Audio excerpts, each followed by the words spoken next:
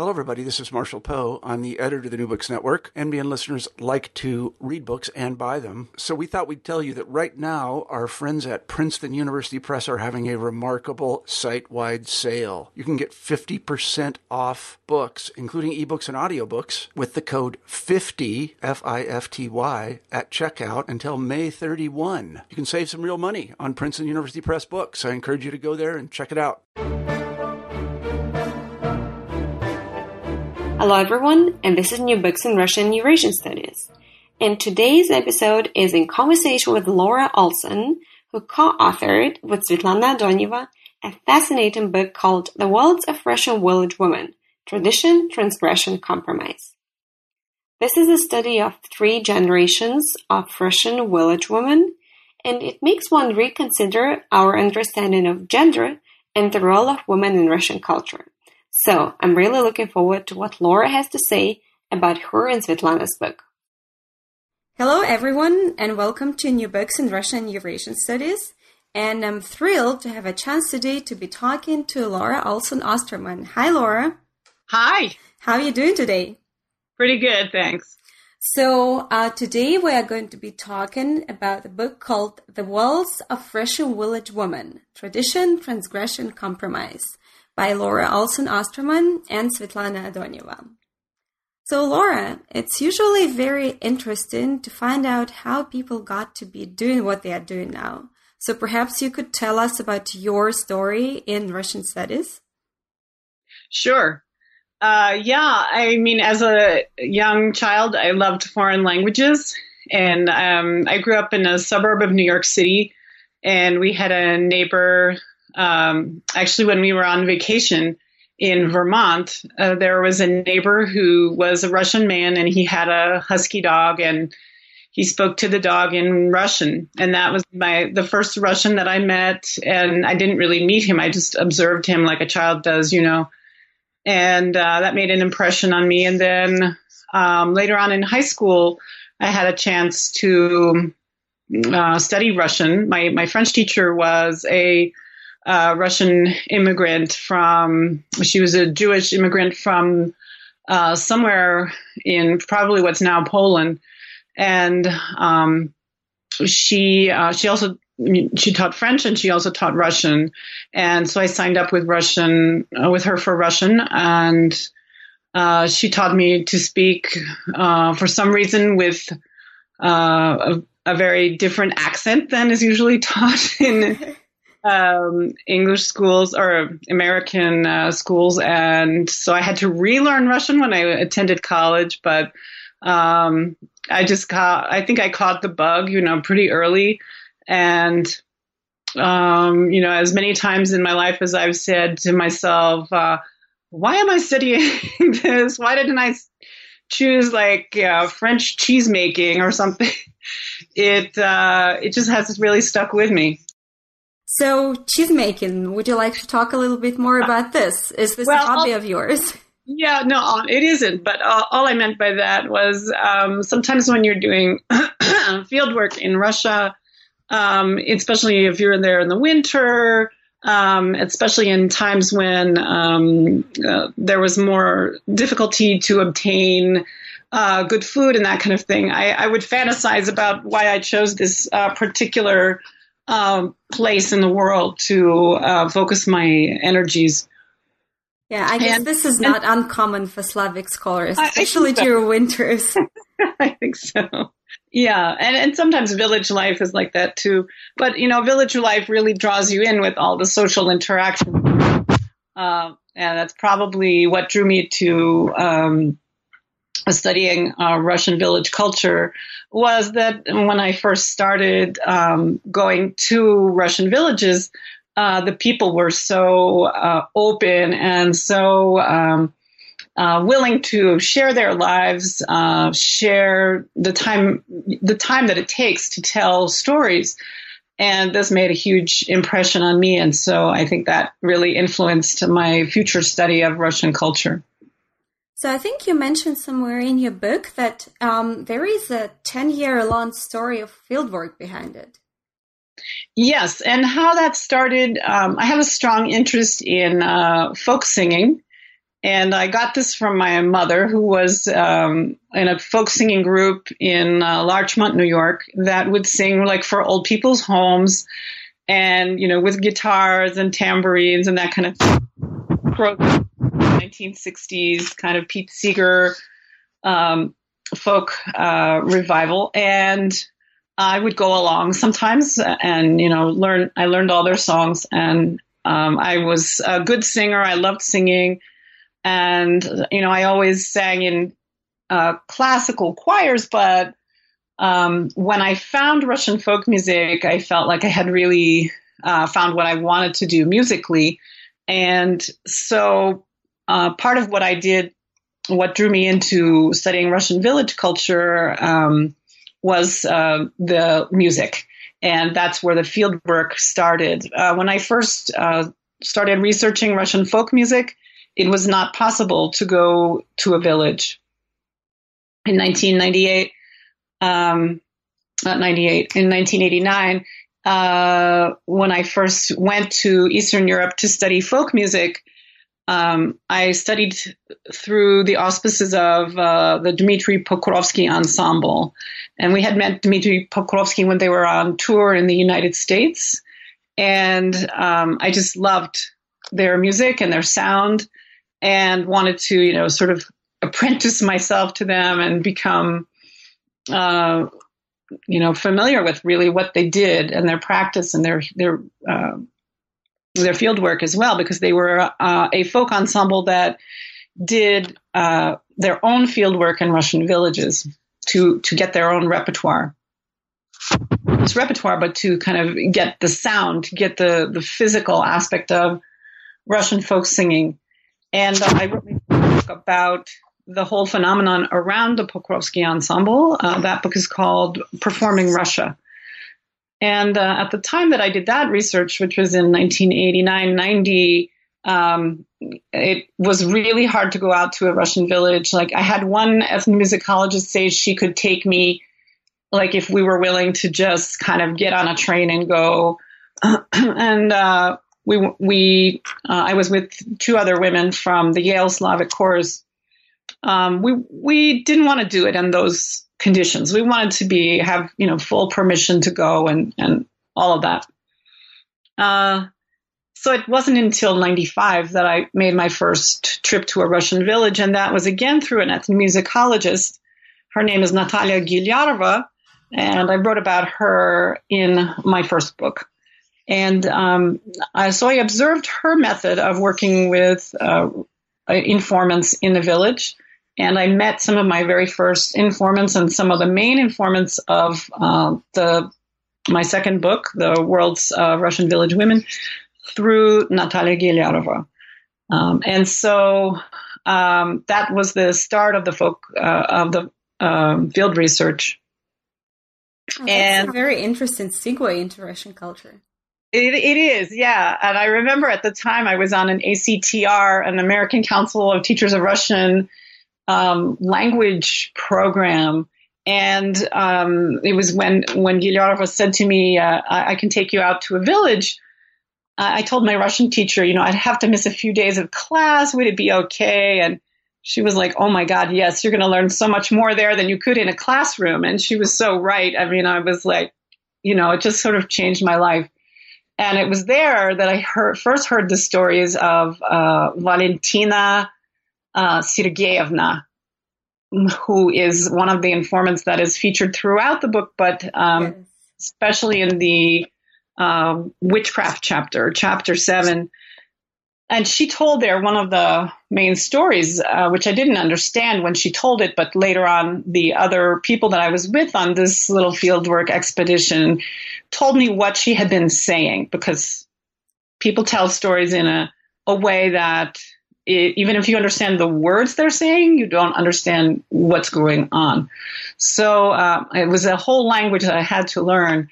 And basically what the story that she told there was that another woman in the ensemble, in her little folk ensemble inside this village, the ensemble that Gilyarova, the ethnomusicologist, studies, had put a spell on her, Valentina, so that Valentina would get hoarse, and so she wouldn't be able to sing when Gilyarova was there to make a recording of their singing group. So this was, and I thought, how interesting, because Valentina is a nurse, and she yet believes that a cold can be given to someone through witchcraft, like not through, germs, but through witchcraft. So that just started the beginning of my interest in this and my knowledge. Even I didn't know that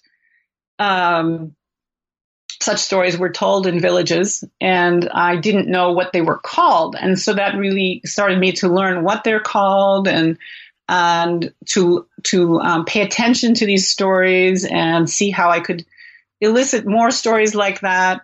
And it turns out you don't really need to elicit them. You just need to kind of be there and listen to elder women talk. And eventually these stories float up all by themselves. That's incredibly interesting. And while we are on this, I had another question I wanted to ask you. So you mentioned in the introduction that one of the difficulties of doing research in a village is that you have to overcome various misunderstandings between the researcher and the village woman. So what other kind of misunderstandings do you mean?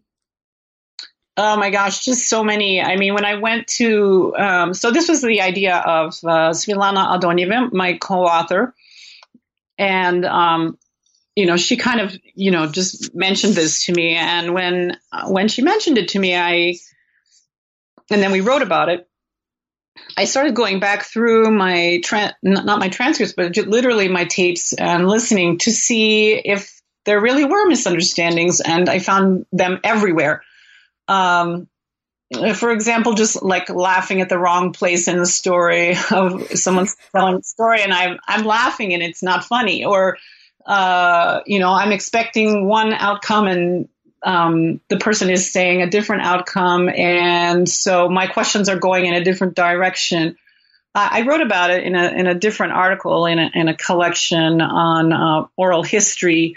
I did like a close reading of one of my interviews with another of my favorite women that I met in the village, and I pulled out all of the misunderstandings, and I was surprised, or maybe not surprised, I was maybe glad to see it wasn't just my misunderstandings, but also I had a student with me, a Russian student, who Svetlana arranged for me to do fieldwork with. And she was having as many misunderstandings as I did. So I knew it wasn't that I didn't understand, the culture or the language.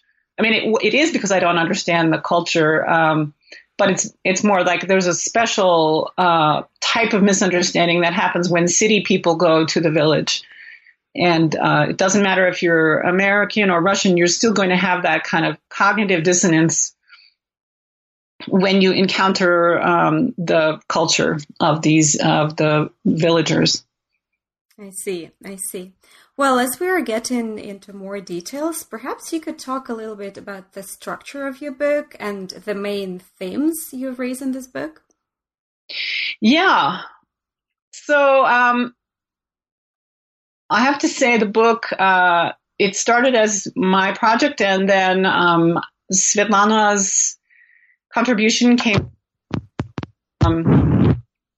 My idea was to investigate the story of how the intellectuals of Russia had really inscribed Russian women into a particular story about Russian folklore and Russia's greatness, as Russia's culture draws on its folklore, and the Russian women are the keepers of this great, rich, kind of richness, but they are also kind of not perfect, not good keepers, because the way that they keep folklore is by just like transmitting it kind of in a rote way, not by really preserving the important aspects of the folklore, or by taking it to its great heights of mastery. So And I observed this when I saw Gilyarova working with the villagers. She was not interested in, 80% or so of the women's repertoire. She was interested in that, 20% that of songs that they can barely remember, and that she finds, like the eldest songs, the old wedding songs, or the songs that having to do with the folk calendar, the agricultural calendar. That was what was interesting to Gilyarova, and all the other songs that they knew, she didn't turn on her tape recorder, or if they started singing like that, she would turn it off. She would also criticize how they were singing as well. And so I sat through many sessions like this, and I thought, somebody has to write about this. So I'm going, I feel very passionate that what the women have in their repertoire is of interest, just intrinsically. Like, I'm interested in the people and how they view their folklore, not in some great folklore with a capital F that has to be preserved for the reasons that the scholars dictate. And so this was the impetus behind the book. And I wrote about this in my first chapter of the book. And this was not Svetlana's interest at all. She brought in what became chapter 2, which is the story of the life cycle of a woman and the different ways that power is transmitted and possessed at different times in women's lives. So putting these two lines together, I think we really enriched each other's study. And also, she had not had the idea to focus on women. That was also my contribution. So the book shaped itself as a dialogue between these two threads in a way. And so I have to say, when I assign the book to my students, I often skip chapter 1 because, it's like more technical, like you have to know more and you have to care about historiography or scholarship. And yet chapter 2 is what everybody is interested in. So I assign chapter 2 to my students. But I think chapter 1 is really key for me. Like it's kind of the backstory and the reason why the book exists. And then so chapter 2, and then chapter 2 influenced the structure of the book.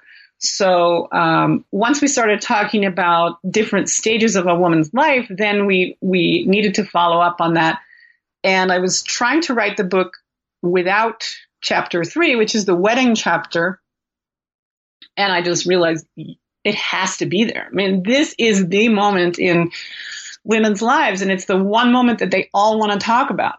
That and it wasn't in my list of topics in my fieldwork, but yet every single interview had that in it. Like every time we turned on a tape recorder to talk with a woman, she always wanted to talk about her wedding. So I had plenty of wedding material, and Svetlana also provided wedding material. And although her material was more like descriptions of actual weddings, she belongs to an institution, the State University, which carried on the traditions of previous scholars, and they were always interested in the ritual. Right? Not the individuals who underwent the ritual, but the ritual itself. So all of those interviews were structured in such a way that they would elicit descriptions of a generic wedding. And our interest in the book is more like, how did the individuals see their own weddings and their own relationship to their weddings? So that very much, I think, influenced the book and became a huge thread in the book, was this idea of subjectivity and how people have their consciousness of themselves. And then the rest of the book, picks up that thread and traces it to different folklore genres and also different moments in women's lives. So one very interesting moment you talk about is the influence of Soviet state on traditional rural life for women. So perhaps you could talk a little bit more about this. The influence of the Soviet state. Do you have in mind? So you say that the coming of the Soviet power changed the traditional rural setting of lifestyle for women. So in what ways did it do so? Oh, yes.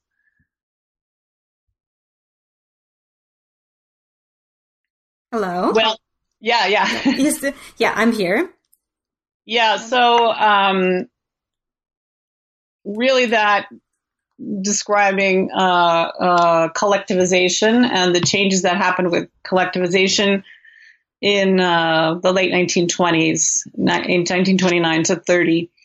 And so the ways that affected women was that, first of all, it made women more important in the family life, and it made men more peripheral to family life. And women became heads of household in more ways than one, whereas previously they had a more limited authority. And at this point, their daughters also became more empowered and treated as heads of household themselves, so that there was a lot of challenge to the balshucha role. Since the daughters were more empowered by the state, recognizing their authority as mothers, in other words, every mother is treated in a sense as an authority in the family. That is a challenge to the institution of the balshucha. So that, and the balshucha is the female head of family. By definition, though, under the family structure of the 19th century, prior to collectivization, a balshucha is she who is married to a male head of family.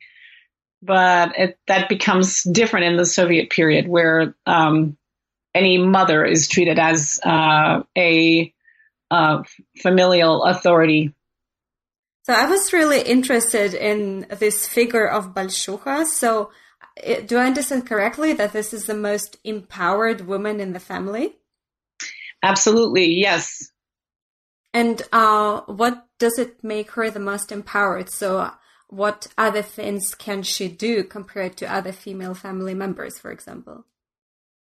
Well, the balshucha keeps, the keys to the larder, so to speak, right? She feeds the family, she clothes them. She's in charge of the family vegetable plot, the little vegetable growing plot, and any domestic animals there. So it is to her credit if the family is well-fed, healthy, and has good morals. And by extension, then it is also to the credit of the entire family. But it is her job, really, to make sure those things happen. In other words, that they're well-clothed and well-fed and healthy looking and behave properly. Really her husband is backing her up in that, but it's her direct responsibility. So were it mainly balshuchas that you had a chance to speak with during your fieldwork? Well, as I came to learn later on, everybody that we talked to pretty much was a balshucha, because if you wander around and look in a Russian village today, you're going to see a lot of women-headed families, and often it will be an older woman. Rarely you will see a family there where there's a younger woman in charge, and the older woman is incapacitated in some way, or she's her authority is diminished. So a lot of times you'll see. You'll just meet those women, and that's who stays in the village year round. And then In the summer, the younger people come. So in the summer, you can see more of the interactions between generations.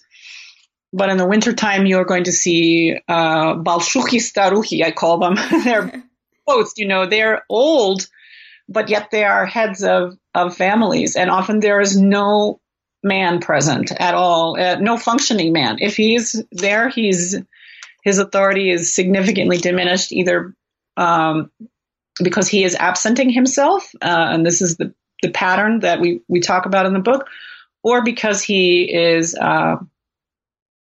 drunk or infirm, or one of those many different options.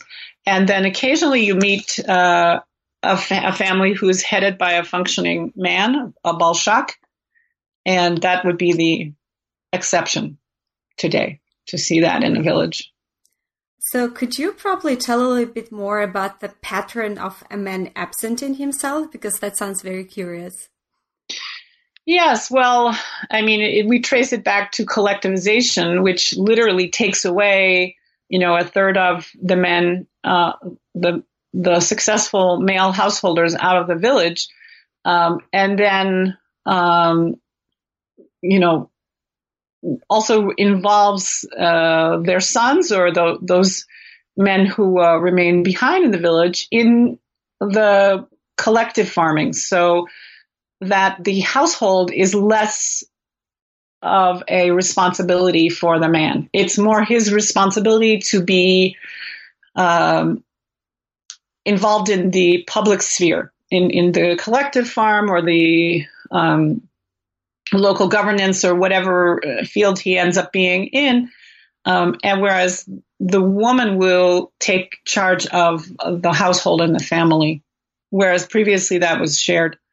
And so that pattern remained in the Soviet period. And you see the results of it in a lot of families that are headed by women nowadays. Very interesting. And perhaps this could be a good time to talk about gender, since this is such an important concept in your book. And could you tell us a little bit more about how you understand gender within your theoretical framework and how you work with the category of gender in your book? Yes. So, I mean, we don't have a very complex understanding of gender. We're understanding it as a socially constructed set of, kind of scripts or expectations for people who have, taken on those roles of particular genders. And we don't talk much about those who don't take on their more obvious gender roles. So again, that when we talk in the conclusion about silences in the book, that is one of the silences what I didn't even mention in the book, is there are people, you meet people in the village who are going against their assigned gender roles. But we talk more about those who have, really embraced those gender roles that are prescribed by the community and by tradition. And so that's what we're looking at there, and the process by which people, while accepting such a designation, like I am a woman, may take other, detours, let's say, I don't know, a woman who no longer milks the cow, and her husband has to milk the cow instead. She doesn't view herself as less of a woman because, she explains it as like, my husband is helping me. It's still a female task. And I think we mentioned in the book, like the husband will put on a kerchief while he's doing it to say like, oh, the cow won't recognize me unless I put on a kerchief. But it also means that he's acknowledging and marking that as a woman's task. It has to be done by a woman. Of course, the cow could get used to somebody without a kerchief, but no, he keeps doing it, even though he's been doing it for, 4 years or 5 years. He's still wearing that kerchief. And something you say is that in your book, you also undertake the enterprise of studying gender through plots and scripts. So what do you mean by this? Well, we mean that as we got deeper and deeper into our subject, we realized that a lot of these expectations that we're talking about, or all of them, are, not only are they conveyed through stories, but they are solidified through stories. They're in a sense held up by stories. And so the scripts that come about in the stories, that come across in the stories, and are very important to people. And what we mean by that is the plots are the stories that are told about the past, that are formative for people's lives, and that are can be designated as a kind of and the scripts are those stories that are told about a future way of being, like when people imagine how they would like to be in their lives. That we call that a script. And so these plots and scripts can be heard all the time, like when people tell stories about their wedding, for example. They're often telling a plot of types of weddings or types of courtship that occur. And as the more stories are told, the more those stories influence other stories, and they become set conventional ways of thinking about this process of a couple becoming a couple, right? So it's almost impossible to make sense out of our lives unless we have models of how to make sense out of our lives. And that's what plots and scripts are. They're just the ways that people make sense of their lives. I see. Something you also mention, and I'm quoting from your book right now, is that the social power of Russian rural women is a force that supports both individuals and social bonds. So that is very interesting. Could you please elaborate on this power which supports individuals and social bonds? Yes, I think what we're saying there is that very clearly a lot of these stories that people tell are designed to increase their social power. So increase their social influence, their ability to be a leader in the community, to get others to follow them, to just to have authority in the community. And so this kind of power is the social power that I'm referring to there. And so that power is a force that is going to support people as individuals as they make their way through life and decide how they want to work their lives out. But it also helps in social bonding. We see women as having both individual agency and a kind of agency that is really linked with other people. And women's stories always bring us back to that. Like, we can never make an argument that, a Russian rural woman is, I don't know, a feminist or something like that, who's going to, structure her life in a certain way, keeping in mind her own specific needs. She's always going to take into account the needs of others, at least in the generations we worked with. So that reference to the social bonds and the social power, the need to draw upon a community of others is so present. It never let us forget. Their stories never let us forget that they were doing things um, for the good of others, whether those others are their neighbors or they could be their ancestors.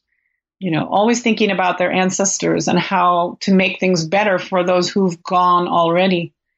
It really struck us, and I think that's one of the themes that comes about strongly in the book.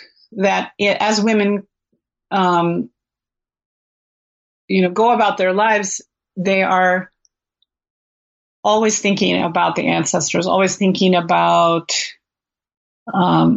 their debt, in a sense, to those other important others who made their lives possible. So the three key words which you have in the title of your book are tradition, transgression, and compromise. And I understand that the transgression across times is something you were just talking about. And how about the compromise? So in what way compromise is a part of Russian village women? Well, almost everything is a compromise. So every individual story involves compromises. We look at how Russian rural women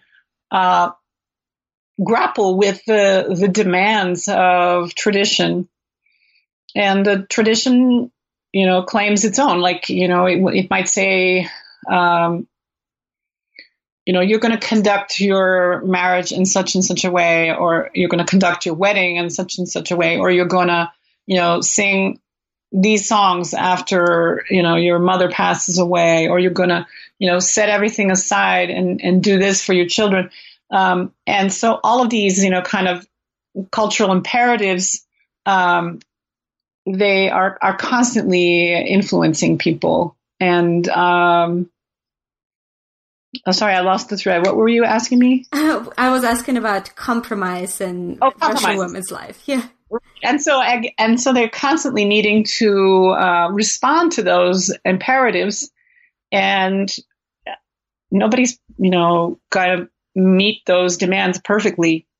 Everybody's going to make compromises along the way, and those compromises could be, to suit her own needs. Like, we talk about the most simple compromise, like a woman whose hair is curly and short, but she needs to have her tresses combed out in the Russian traditional wedding, So that's a compromise, like a very physical compromise. But it could be also a compromise, like a woman who we told about, who has a friend, a neighbor who is in pain and commits suicide, and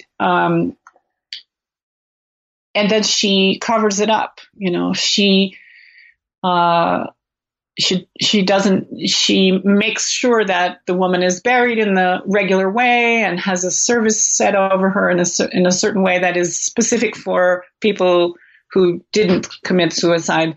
And so that was a kind of a compromise that she committed in her life, and she carried the guilt of that throughout her life. Although, the woman came to her in a dream and thanked her, so she knew she'd done the right thing. But still, it gnawed at her that this was a kind of a moral compromise that she had to make.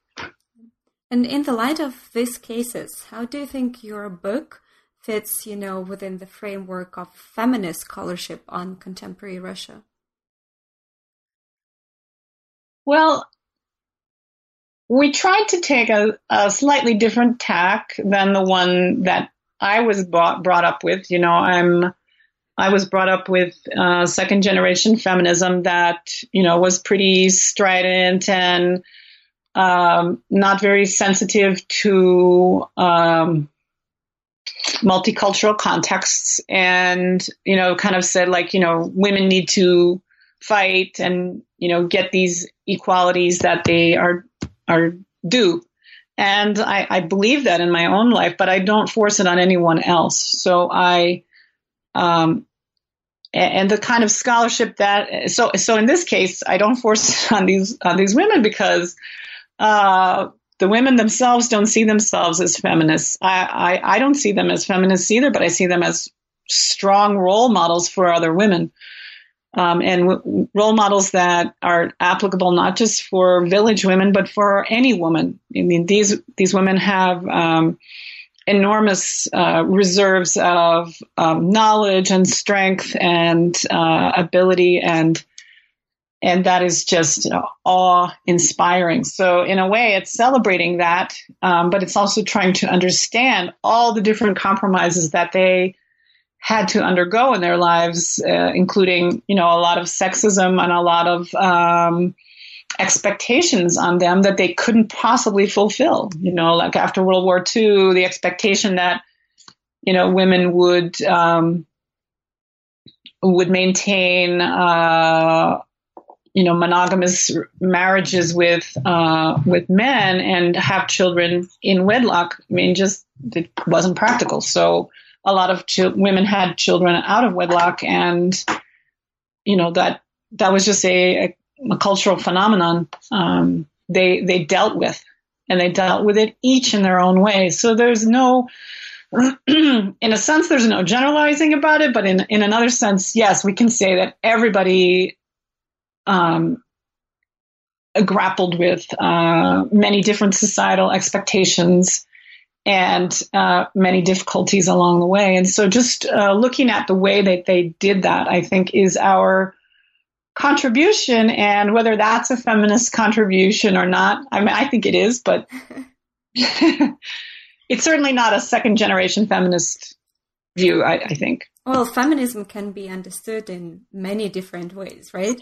Exactly, right. And third-generation feminism is a softer feminism that says, like, let's acknowledge that there's many cultural different ways of understanding feminism. And even, I mean, I would argue in the Russian case, you almost need to get rid of the word feminist because the word is so tainted.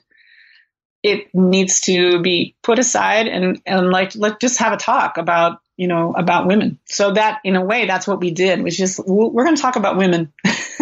Well, I'm so tempted right now to take this conversation to a completely different direction on feminism, but I really want to stick to your book. And, okay. There are many cases, some very anecdotal, which you describe in your book. And I was wondering if you could share something very memorable from your fieldwork. Oh, yes. Let me think.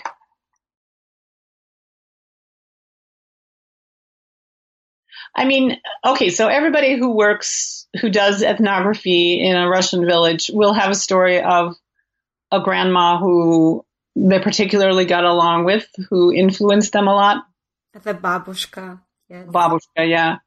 And such a one was this woman I've already mentioned, Valentina. And so a memorable case is, she was memorable, just she herself. But maybe the time that, I was there at the same time as her grandson. So her daughter had died, and I was more or less the same age as her daughter. So here I was, in a way, fulfilling a certain function for her. Her daughter had died a year ago. I showed up in the village, and she seemed to appreciate my presence. And so that little bond that was formed there, and she called me Karlovna because my dad's name is Karl, and they asked me at some point, the women, what my patronymic was. So I made up this Karlovna, and so she started calling me Karlovna, which is kind of an honor, to be, because they will use that to call each other, the Balshuki, right? So she calls me Karlovna. At the same time, her grandson is there, and he is very unhappy that I am there, pretty clearly. Anytime I'm in the room with her, he will not come near. He pretty much just comes to the house to sleep at night. She feeds him in a separate room. And then Easter came, and we had to go to Mass, or we wanted to go to Mass, and she was relying on him to drive her. And he kept her waiting, and I was with her, kept us waiting, and we're standing out on the side of the road. It's cold, it's dark, it's like 11 o'clock, in like, I don't know, March or February, it's cold out, and he doesn't show up. And finally he shows up, and he's either angry or drunk. We don't know which. Or both. And I had to decide whether to get in the car. And I'm thinking, well, it's not very far. So, I got in the car, and she gets in the front, and I'm in the back. And I think one other neighbor is there in the back too. And he starts speeding along this road. Luckily, it's a very straight road to the church. And he's speeding along the road, and she starts yelling at him. And she's just like yelling at him and telling him to slow down. And honestly, my memory, I don't even remember if he slowed down, but I was just impressed that she, told him off at that moment. And then she had him come pick her up later in the evening, in the morning, I guess like 2 a.m. And I made sure to get a ride with somebody else home. But I was struck by that. This grandson was so bitter, and of course he had just lost his mother a year ago. Okay, so he had many reasons to be bitter, and maybe I was the reason for his bitterness. I'll never know. Yeah, but that is a pretty memorable story. It's a memorable, yeah. Well, Laura, I think we've taken up a lot of your time now, but before we finish, I'd just like to ask you about your current work. What is it that you're working at the moment? I am working on a project on folk music and dance, and also religious revival among a minority group in Bulgaria. They're a Muslim minority called the Pomaks, and they live in southern Bulgaria. And I've been doing field work there since 2012. So 2012, 2013, 2015, I went there for fieldwork trips, and I've been writing articles, and I'm now getting a book written on this subject and looking at how they are kind of bringing their community to more of a sense of consciousness of the very existence of their minority, and that they have the right to have their own distinct culture from the Bulgarian culture, from the mainstream culture. So it draws on a lot of the themes that I've studied before, such as revival and folk music, and the functions of those things in the lives of people. And yet it applies it to a completely new context. Well, that sounds very exciting, and I wish you the best of luck with this new research. Thank you very much. Thank you very much for being with us today. Oh, I appreciated the chance to talk about all this. It's so interesting to me. I hope you also enjoyed this interview with Laura Olson about the book she co-authored with Svetlana Adonyeva called The Worlds of Russian Village Women, Tradition, Transgression, Compromise. And we have more excited speakers who will be talking about their work in the forthcoming episodes of New Books in Russian Eurasian Studies. So stay tuned and take care.